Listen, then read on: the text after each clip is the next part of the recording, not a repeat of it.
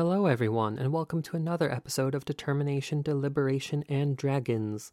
In today's episode, we workshop a story written by Mel. So, we're so excited to share her story with you and this workshop, and I hope that you enjoy.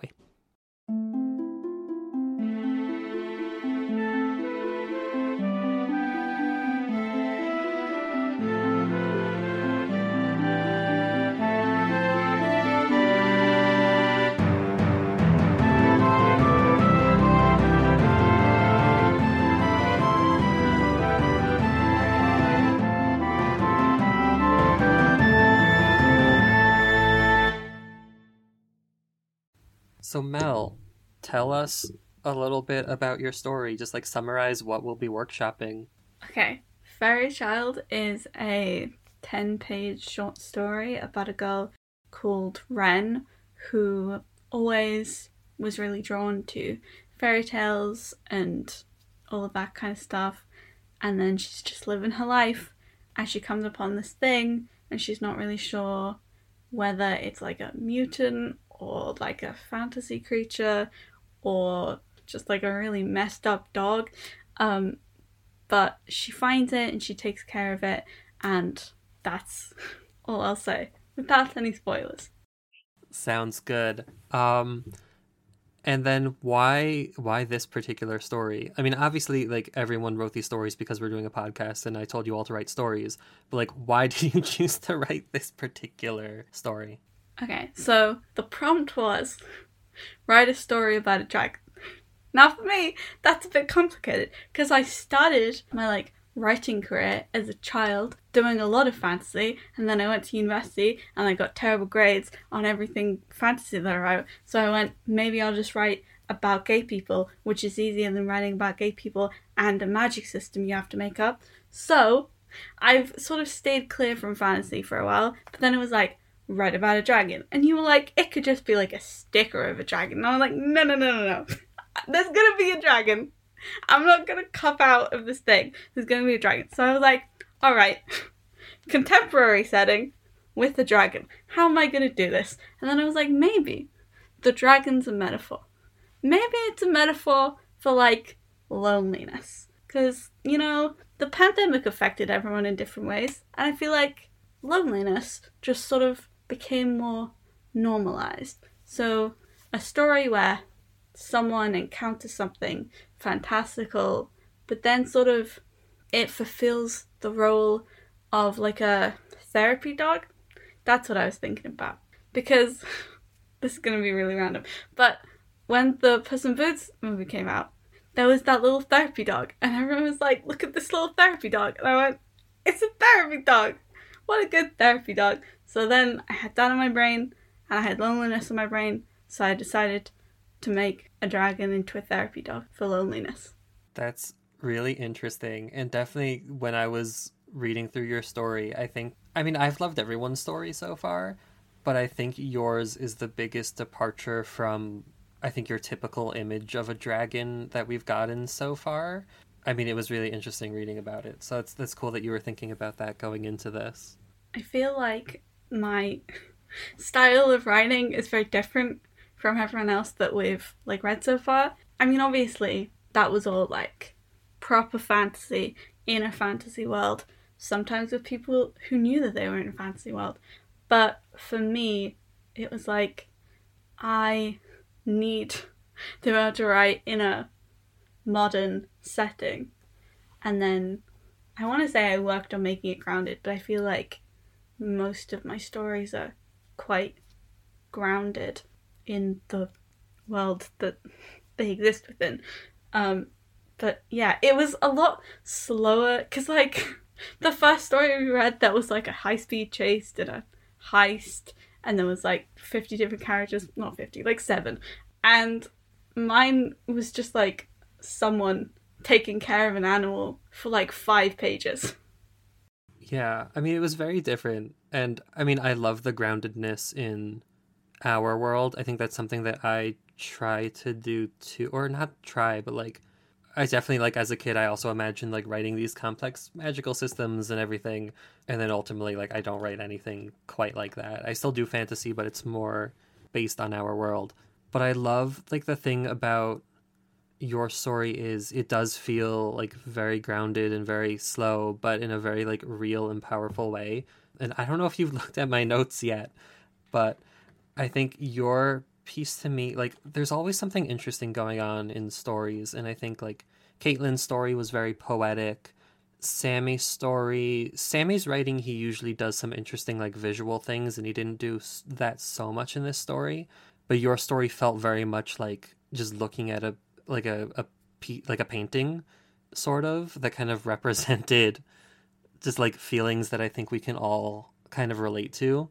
It's nothing like amazing and abstract, incredible, like otherworldly thing.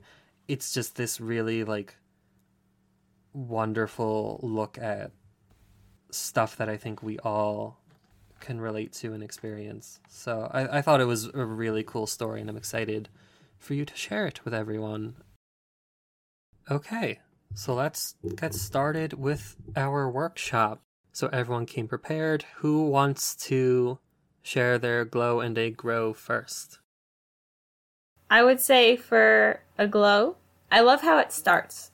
You have an introduction and you're kind of setting a scene with Ren always loved fairy tales. I like that first line. It's a good hook. And I love the description. I can really see so much of this story in my brain pan. And I think it is getting at a really interesting theme. I think that for my grow, there were some parts that were very descriptive, but I'm not sure what intent they had for moving the story along. But I did have a really clear mental image, and I think that there was a lot of humanity in the story, especially, when discussing how she was caring for the animal. I think that I'll leave it at that. So my, I think that we're going to have a lot of similar glows and grows for this, because I think that the upsides of this piece that are fairly obvious, which is that the language is absolutely beautiful. I have to say, I think that I have a professor who would have gushed over this, but the descriptions were quite eloquent and flowing. There's not enough to be said. I felt like this is maybe just my subjective experience, but based off a lot of the descriptions, did anyone else hear like Grey's Anatomy end theme style songs playing in the back of their head? Am I the only one with that? Okay, but yeah. So if any of you are big Grey's Anatomy fans, like there's a very particular type of song that plays in those episodes, and to me that was like the background music to all of these to this entire piece. So my grow was related to, I guess I really had two major ones, and if we have time to circle back to the second one at the end, like we sometimes do, I'll put forth the second one. I usually have two, but my big one was sort of related to Caitlin's, which was I felt that there was a bit of a pacing issue, which is that as of about page 6, 3 things have happened, with accepting the backstory, which I thought was excellent. Is that the character has found the dragon. The creature. Apologies. Has found the creature. Has taken it home and has given it a bath. And there are stories. And that's about halfway through the story, at about page 6. That's 6 of 11.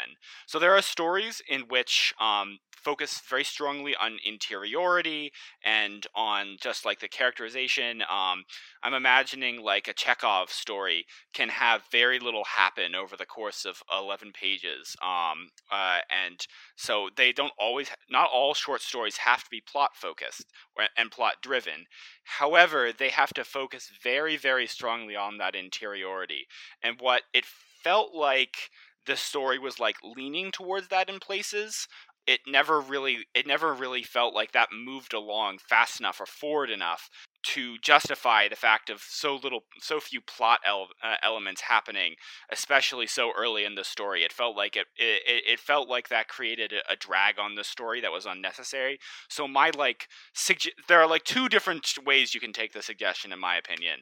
You can just shorten the whole piece, which is, just like cut out large sections of it, which would require getting rid of a lot of beautiful language, but that's just how it goes sometimes. That's cut and kill your darling situation. Or you can adapt it and change, because especially like the ending, which was my personal favorite part, which brought up the characters' issues in her love life and issues with finding connection in a universe which seems suddenly devoid of wonder, which re-brought up that opening, which Caitlin and I both enjoyed, which I felt like the ending connected well with the beginning, which is part of what made it so strong.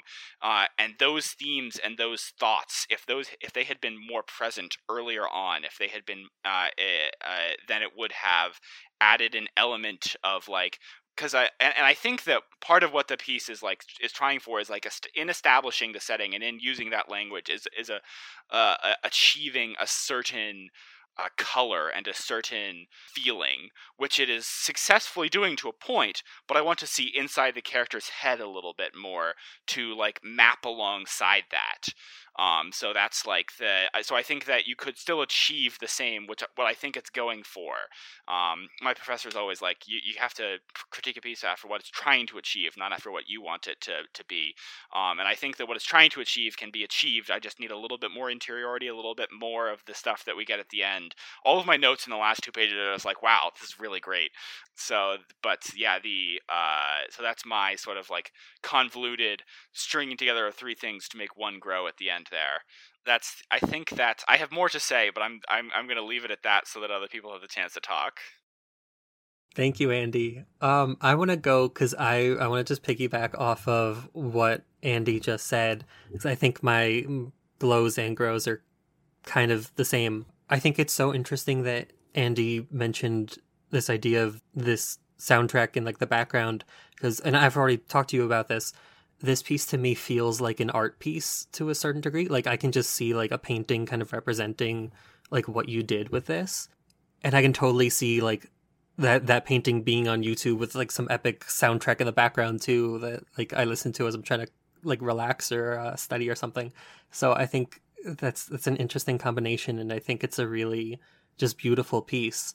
And my glow is basically kind of what Andy said, where I think you do this wonderful thing of showing this character and her loneliness and disconnection, but I think I kind of only got that towards the end of the piece, and I think there needs to be a little bit more, again, like what Andy was saying, getting in the character's head and really kind of exploring that idea throughout the piece a little bit more, so we really get that concept and we really get what that character is going through.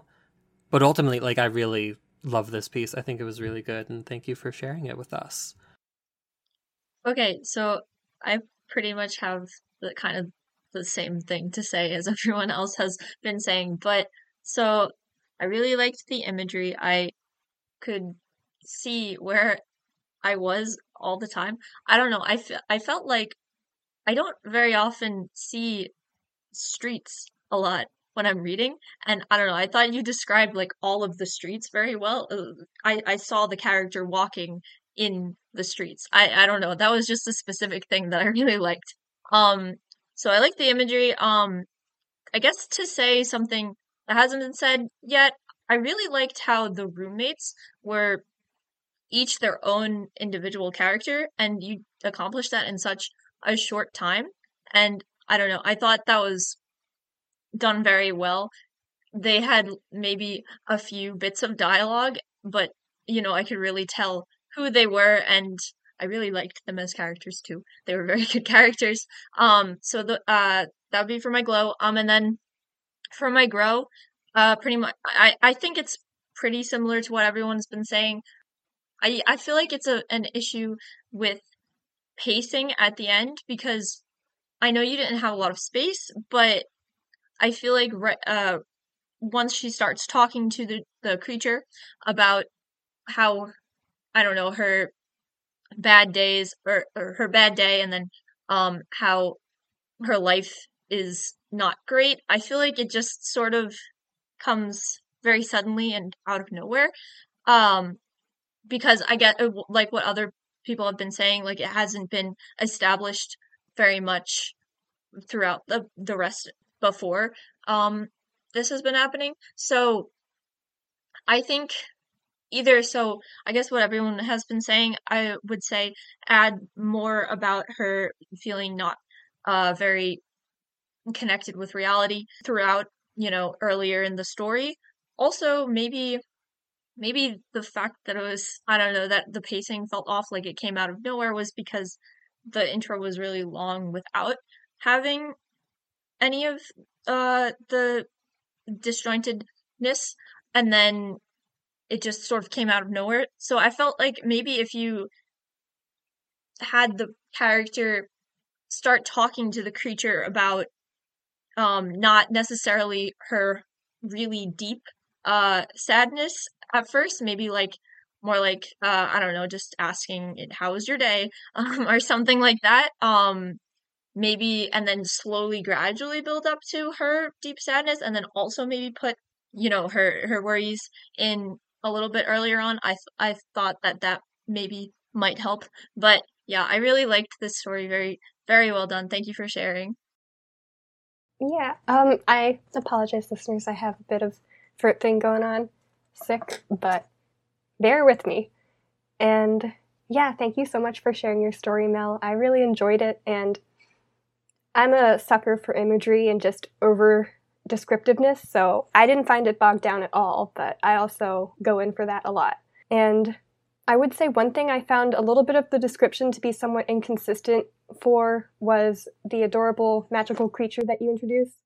And part of it is that it's original, we don't know what it is, so you're describing something that doesn't exist in our world. But I found some of the descriptions to be a little inconsistent as you were going throughout the story, and I wasn't sure exactly what to picture. It's described as a kangaroo towards the end, but in the beginning it's like this kind of disgusting pink crying thing, and it also doesn't seem to have any kind of self-preservation instinct. She picks it up and it's totally fine with it, which I also was a little bit surprised by, that it didn't even react at all, even though it was sick or something. I'm not actually sure if it was sick or just abandoned or injured. It wasn't injured because it didn't have any wounds described. But just trying to picture it, I pictured something sort of repulsive in my head because it's like hairless and just like a pink blob that's sort of a mix between a bat and a ferret is how you described it. And it did not exactly endear me, although it's a wounded animal, and of course or maybe sick or abandoned, and I don't want it to die. But I think you could be a little bit more selective in how you describe it, because I wasn't entirely sure what to picture, but what I was picturing was not something I would want to save from the gutter.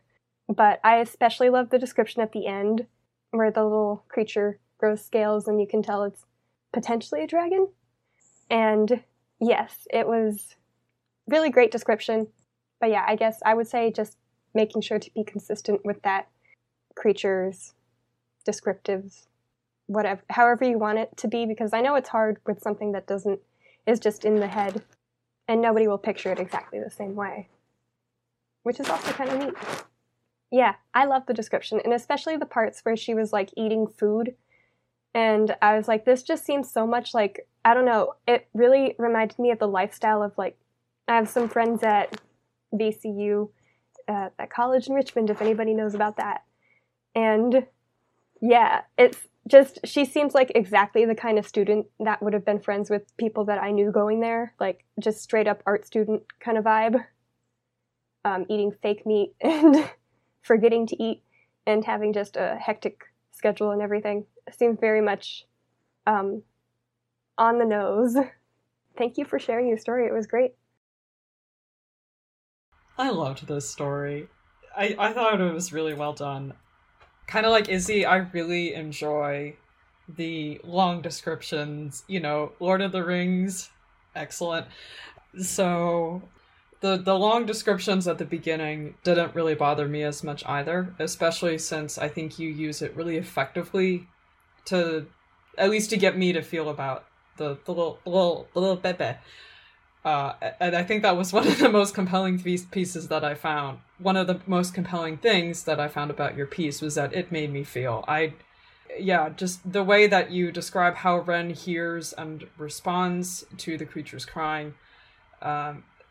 You set us up well for it with the first page of, she really likes fantasy creatures.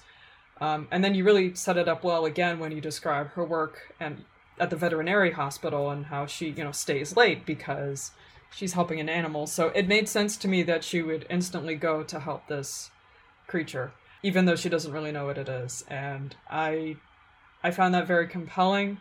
It warmed my little heart, and it made me want to, reach out and help that animal too, just from the way you were describing it. Yeah, so I particularly enjoyed those interactions with her and the little animal, and watching her care for it and start to develop this little friendship with this little Bebe that by the end of the story is no longer a little Bebe, which was, I think that was also a fun way to end it too. It's like, oh, it's huge now, and I like that, and it's still acting like a puppy, which sounds like it will be interesting to try to take care of in the future, but I like it. I would happily read the sequel to this story. So that is my glow. My grow, I think, is in some ways similar to what other people have said, but in some ways different. I didn't notice the pacing issue or the interiority as much, probably because I was thinking about the Chimera. But and to be honest, I had a hard time finding something to make a grow comment about. I guess what I would say is the last section, right before she discovers the Great Dane Chimera, she mentions, she had a really crappy day, and one girl asked if I spoke English. And that made me think, wait, does Ren have an accent? Because throughout the story, I haven't been picturing her voice with any kind of indication that English is not her second language. So that threw me a little, just because of the way that her dialogue is written and her free and direct discourse was written. It didn't feel off. So that was a bit of a surprise to hear that. And I don't really know what to do with that. Maybe you leave it as is. Maybe you try to... I don't know if you know Brian Jock's Redwell series, but he does a lot of accents with his critters. So you could try to do that, to adjust her voice so that when that comment comes, the reader's not maybe or so totally surprised by it. Yeah, but again, like that's a small detail, and I don't really, as you can tell from my, I don't really know if I have a recommendation that's concrete, but it was just something about her character that I hadn't expected. But yeah, no, I loved this story. I would happily read the sequel. So I wanted to quickly respond to what Julie said about the comment aimed towards Ren about not speaking English. It potentially may have come out of nowhere, but I also feel like I quickly understood it to be a microaggression. I haven't experienced too many, but certainly when I would bring sandwiches to school as a high schooler, junior high schooler, and elementary school, I would always bring my sandwiches on a pita bread, and people would make fun of that, call me Pita Peter. And we've experienced a few different comments in my family. My older brother was working on a house for Habitat for Humanity. He was working with these people who mentioned they were Christian. He also said that he was too, just to, relate to these people. And they were like, yeah, no, but we're Christian. And he was like, okay, but so am I. We're all Christian. And they were like, no, but we're Christian. We also have a story about my uncle going to a country club to sign up one day. He goes to the front desk, and the person behind the desk asked him, oh, are you the landscaper? And my uncle was like, no, I was a potential country club member. And then he walked out. So I think that is what I understood that comment to be. And I think writing in an accent would be a disservice, and it would make it so that this person offering the microaggression is correct, which they probably are not. So Ren clearly in this story, I would imagine, is more than fluent in English, is perfectly fine speaking it. It seems to be her first language, and I think this comment made by this person is just another aspect of loneliness, of disconnection in her life. So I thought it was great, and that's about it. I really appreciated seeing that in your story. And I've been thinking about, there's a wonderful book called like A Swim in the Pond in the Rain by George Saunders. That title is not perfect word for word, but it's like that's the approximate. And if you Google A Swim in the Pond and George Saunders, it will get you there. And he talks about like because the short story is a very particular art form where it's like, this to me read as a very, very, very good first chapter of a book rather than as a very, very, very good short story. Read as a very good short story. There were fewer varies on that, which is that like short stories, every single part and every single piece has to be built and sort of aimed at the heart and the goal of the short story. And I can't remember what he calls it. I believe he calls it the heart. And it's like the stuff with the roommates. I agree that the characterization was excellent and was very quick. I wasn't sure of the function within the short story. It didn't feel like it was pushing towards the heart and the goal of the short story. Whereas, like, when I read this as the first chapter of a novel, I'm like, oh, we're introducing these characters who are intriguing and who seem to have their own lives. And who are and have their own thing going on, and I'm like, okay, that's interesting and good for a first chapter. But for the purposes of the short story, it felt like a little bit of a like when Ren's roommate came in, I can't remember their name precisely, but I thought like, oh, they're going to find the creature, the dragon, the what have you, and that's going to spur a conflict, and they never did. And it never like pivoted us away. So it's like, again, it's sort of a like, everything in this short story is good. And like, again, the language is good, like the flowing sentences at the beginning, like I don't wish to critique that as like it was bad. What it felt like to me is that not all of it, including the stuff with the roommates, was working towards the heart and the goal of the short story. It felt extraneous to the perfectly engineered machine that I see inside of the short story. Because a lot of the pieces we've seen so far have been like introductory chapters, part ones, etc. And I think that it's like important to note that this is a short story. And it's like, again, I agree with Julie actually, which is that like if there's a sequel coming out to this, which heavily features Ren's roommates and describes more of the dragon, then like I think that is almost better than if this is just a standalone piece in which there are some extraneous bits.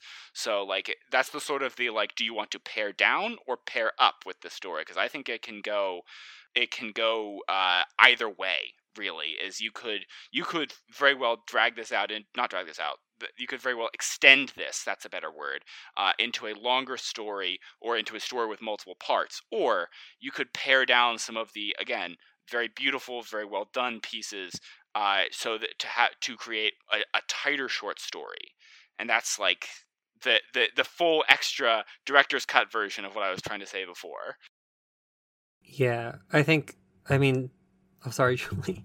Just to echo what Andy's saying, one of the things that, I mean, you open up with this lovely passages about like her love of fairy tales and her parents getting her this old book, and she seems like she has this really wonderful, vivid imagination, and I think that kind of just drops away. Or at least like I forgot about it. But I mean, I'm also terrible with understanding characters and people. But as I was reading, I kind of almost forgot about that until closer towards the end. And it's just reminding me of something one of my creative writing professors mentioned once, which was just like, I wrote this story basically about this person on a Quidditch team, and there's like this event thing, and the Quidditch team is kind of just a detail. It's not important. And he was like, no, like push that. Like, why is fantasy important to this person? What does it say about how they relate to the character that they have conflict with as the story progresses? And I think just pushing, like, I would just offer you the same thing that my creative writing professor said, and just like pushing Ren's connection to fantasy, to fairy tales a little bit more. And that gets back to just the getting in her head part. Because like this is all really lovely. I mean, the story, again, I loved it so much. I thought it was really great. And I think if it pushed this idea of Ren's connection to fairy tales and her taking in this creature and her relationship to her roommates like a little bit more, I think it would be all the better for that. I do want to, as we're talking about this beginning passage, there are some things that I want to acknowledge about that. There's a great attention to detail here. For example, you can figure out exactly what age range this character's in, because you know how old she was when she got the tome, fun word choice, for her 7th birthday, and then you know exactly how long after that the story is taking place, after 15 years. So you can figure out the age of the character, and to have it kind of close, to connect the two, to say this copy still rested in her room. I think in a different house on a wooden shelf, she hung herself beside a wilting monstera and a beer glass full of pennies. I think that does an amazing job in one sentence of setting up the sort of emotional setting of this story. That deep inside, she's still the same person, but it's in a different house on a wooden shelf. She hung herself. The fact that she hung it herself, I feel like, sort of indicates to me how she's on her own. She's, doing things for herself. And something about the way that's phrased. It's not that, oh, she's an independent. It's more like she had to hang it herself. I don't know. Especially when you put it beside a wilting monstera and a beer glass full of pennies, kind of showing this like drudgery of adulthood. I think that is really an amazing attention to detail and just setting the scene of the story. So I just wanted to acknowledge that. Seconded. Peter, you're gonna have fun editing this, because when Caitlin said tome, I said to myself, tome! The tome! That's such a great word choice. And I agree with Caitlin that the way that we transition so smoothly from 7-year-old Ren to 22-year-old Ren is just really well done. That's very smooth. Was I going to say? Go ahead, yeah. I was just going to say, it's also a very relatable sort of, especially for people who are interested in fantasy. When you're a kid, you have all this magic, and when you get older, you have to look a lot harder to find it, and I think that beginning passage communicates that really well. And here we see someone who is having a really hard time finding any of it in her day-to-day life, and I think that's communicated really effectively, really quickly. And I don't say quickly like over and done with. Don't need to just like, you as a reader, you're not spending a lot of time trying to figure out what's going on. It's clear what's going on, and you can start absorbing more parts of the story.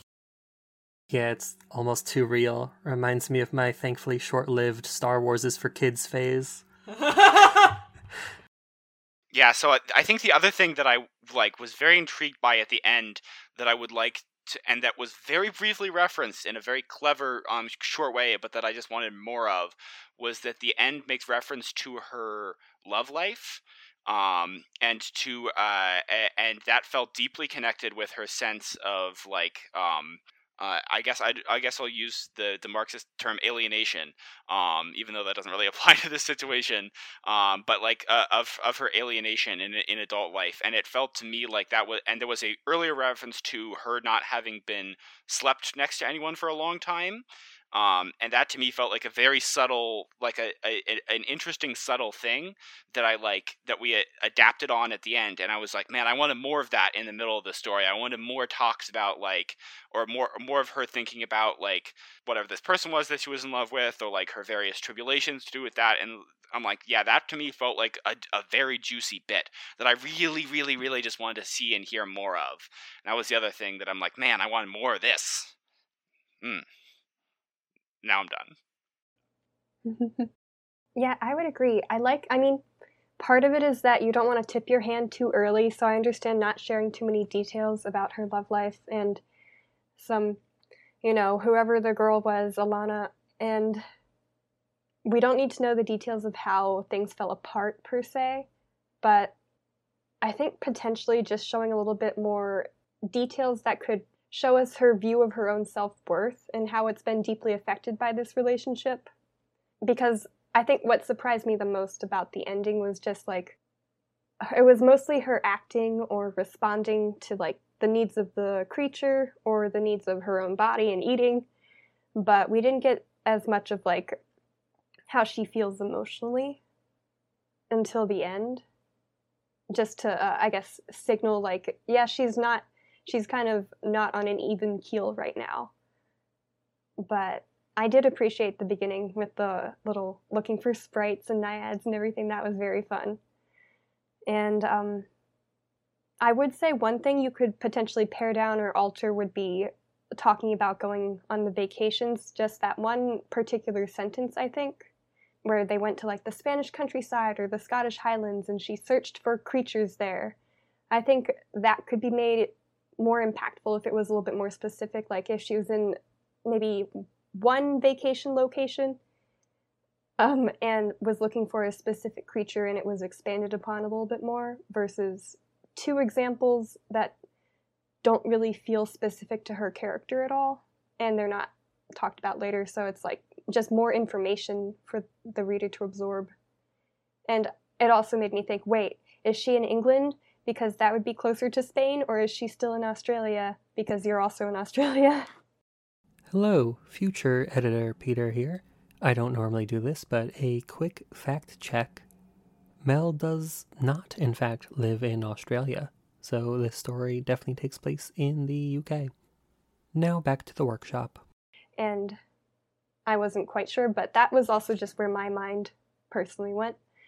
And I do think it would be neat to bring in her maybe walking along the street and looking at a puddle and being I don't look for naiads in the puddles anymore, or something like that, just as a passing thought that she might have. But yeah, I definitely really loved, I had to look up what monster it was, but it's a plant. And yeah, I thought that whole sentence was really great too. So, okay, I agree with everything that has been said, but there is one random thing that, I don't know, I feel like this is probably sort of unpopular, but I felt I don't know, I thought maybe that I would like the ending better if we didn't see the creature again, but that was definitely just my opinion. I thought it would have been, I don't know, it would be a different tone, but I felt like it would have been kind of an interesting way to end it. She's talking about all of these problems that are happening, and then she never gets that ending confirmation that the creature is actually there. I don't know. I thought that would have been interesting, but that's completely an opinion. Also, another random thing. When I was reading this story, there was a bee in my room, and then I don't know, the line that said, it was like waiting for a spider to emerge from the cluttered corners of a room, her stomach rolling as she searched the shadowed corners for signs of life. That was really relatable at that moment. So, yeah. Okay, does anyone else have anything they want to say? I'm so sorry. This is silly. When you say the bee is gone in the group chat, do you mean it's dead gone, or it's gone? Well, okay, so it was yesterday, and I don't know. I went to sleep, thinking, the bee is probably still in my room and it's gonna kill me. But I don't know. I couldn't find it anywhere, but now I came home and it's on my windowsill and it's dead. So I guess it's dead, I think. Sorry for that tangent, but I was curious. Okay. So now is Nova the blooper, or is the bee story the blooper? I don't know. But Nova barked really loud for a second there. She like sprinted off. I'm sitting with her. She like sprinted and she was like, "Ah!" I was like, "Oh Jesus!" But she's back. She's fine. Everything is fine. Andy. That's the B story for this episode.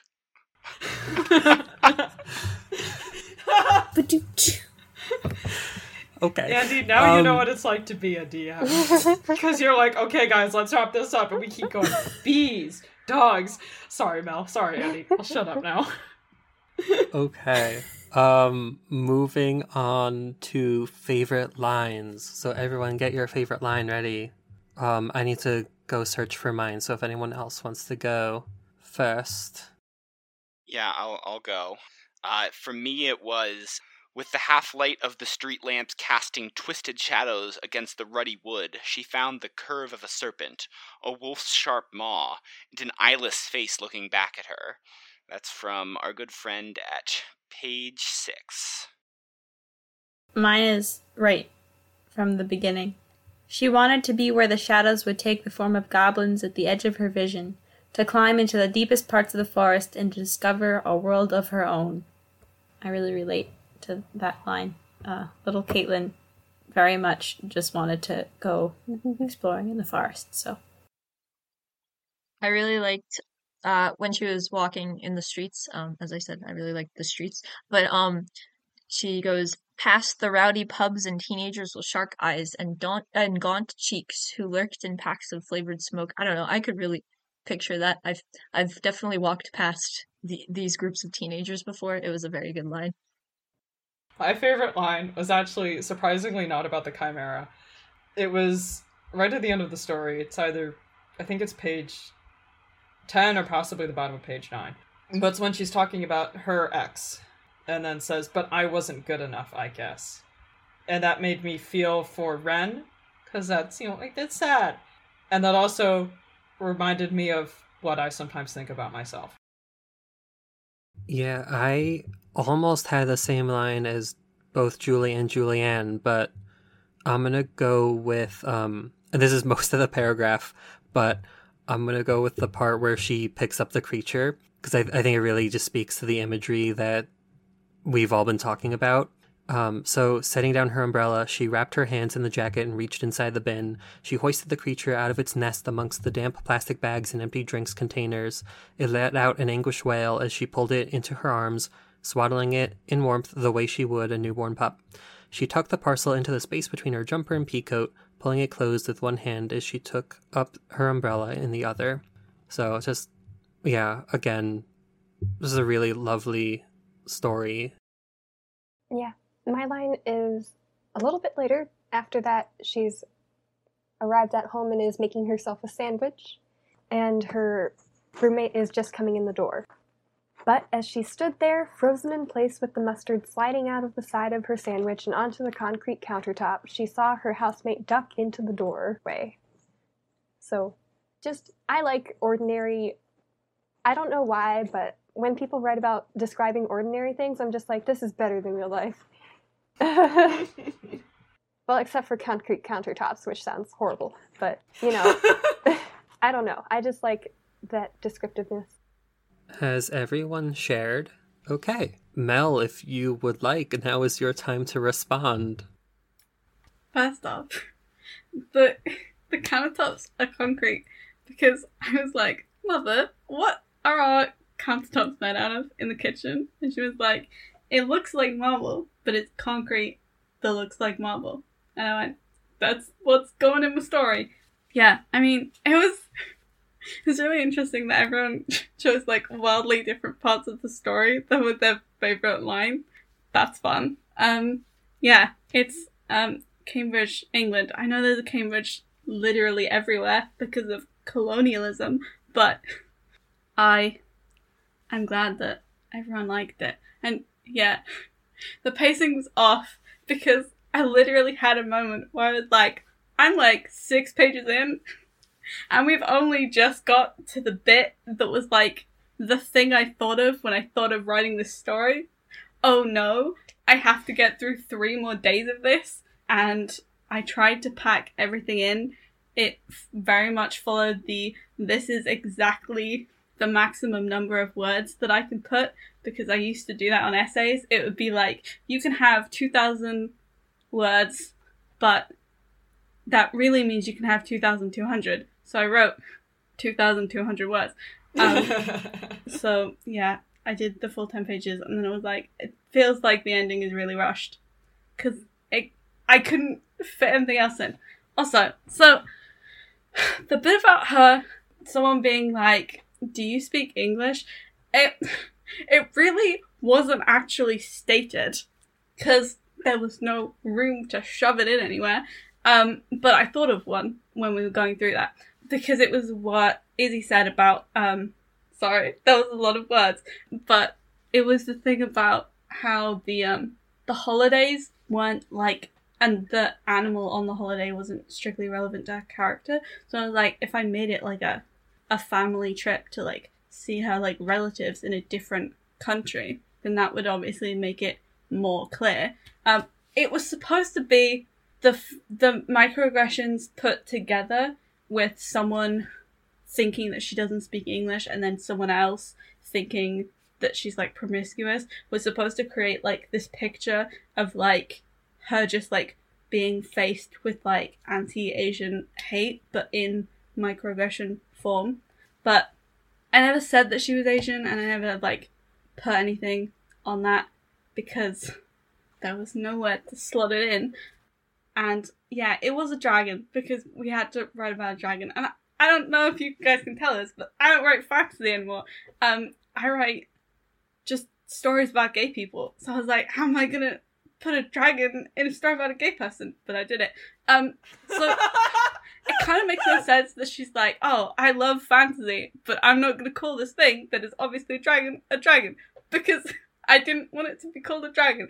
And also, bins, especially in Cambridge, don't have open tops, but we don't have to think about that. Yeah, it's a dragon. It's supposed to look like a baby dragon, like kind of like an embryo. Everything's pink in an embryo. Probably not, but it's nice to think that. And then it like grows scales.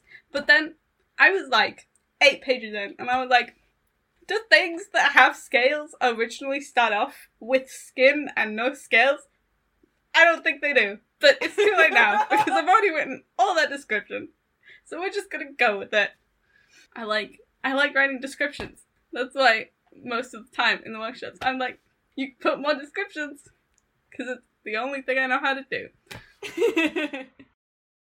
Thank you for listening to the episode. I hope that you enjoyed it. I really quickly wanted to shout out an amazing book that I just read called One Man Guy by Michael Barakiva. You may recognize that name, as he is an author who we interviewed in season 1 of the podcast, and we interviewed him about his book Hold My Hand, which is a sequel to the book called One Man Guy. So at the time Izzy and I read Hold My Hand, I expressed that I didn't really want to read the first book in that group of books, because I didn't really care for Ethan that much. I loved all the Armenian culture and the conversations about being queer and being a member of the church in that community, but I didn't like Ethan. So it took me a while, but I finally caved, and I read One Man Guy, and I absolutely loved it. It's such a great book, and I couldn't recommend it enough. I have never read a book that connected with me so much as a Greek person, and I really think that people of all cultures will enjoy it. It's brilliantly written. It is so funny. It is so heartfelt. The characters are lovely, and Michael, the author, is just an amazing guy. So I really just wanted to shout that out.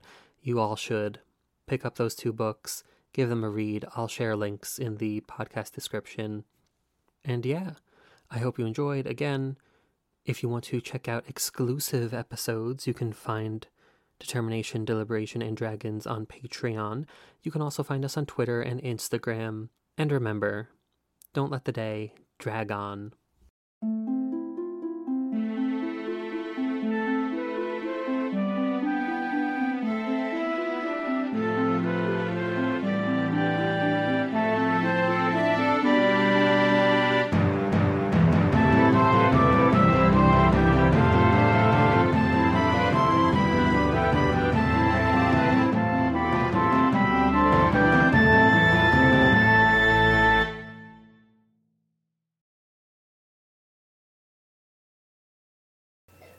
Done? Are you done barking? No more barking. Good girl. Good girl.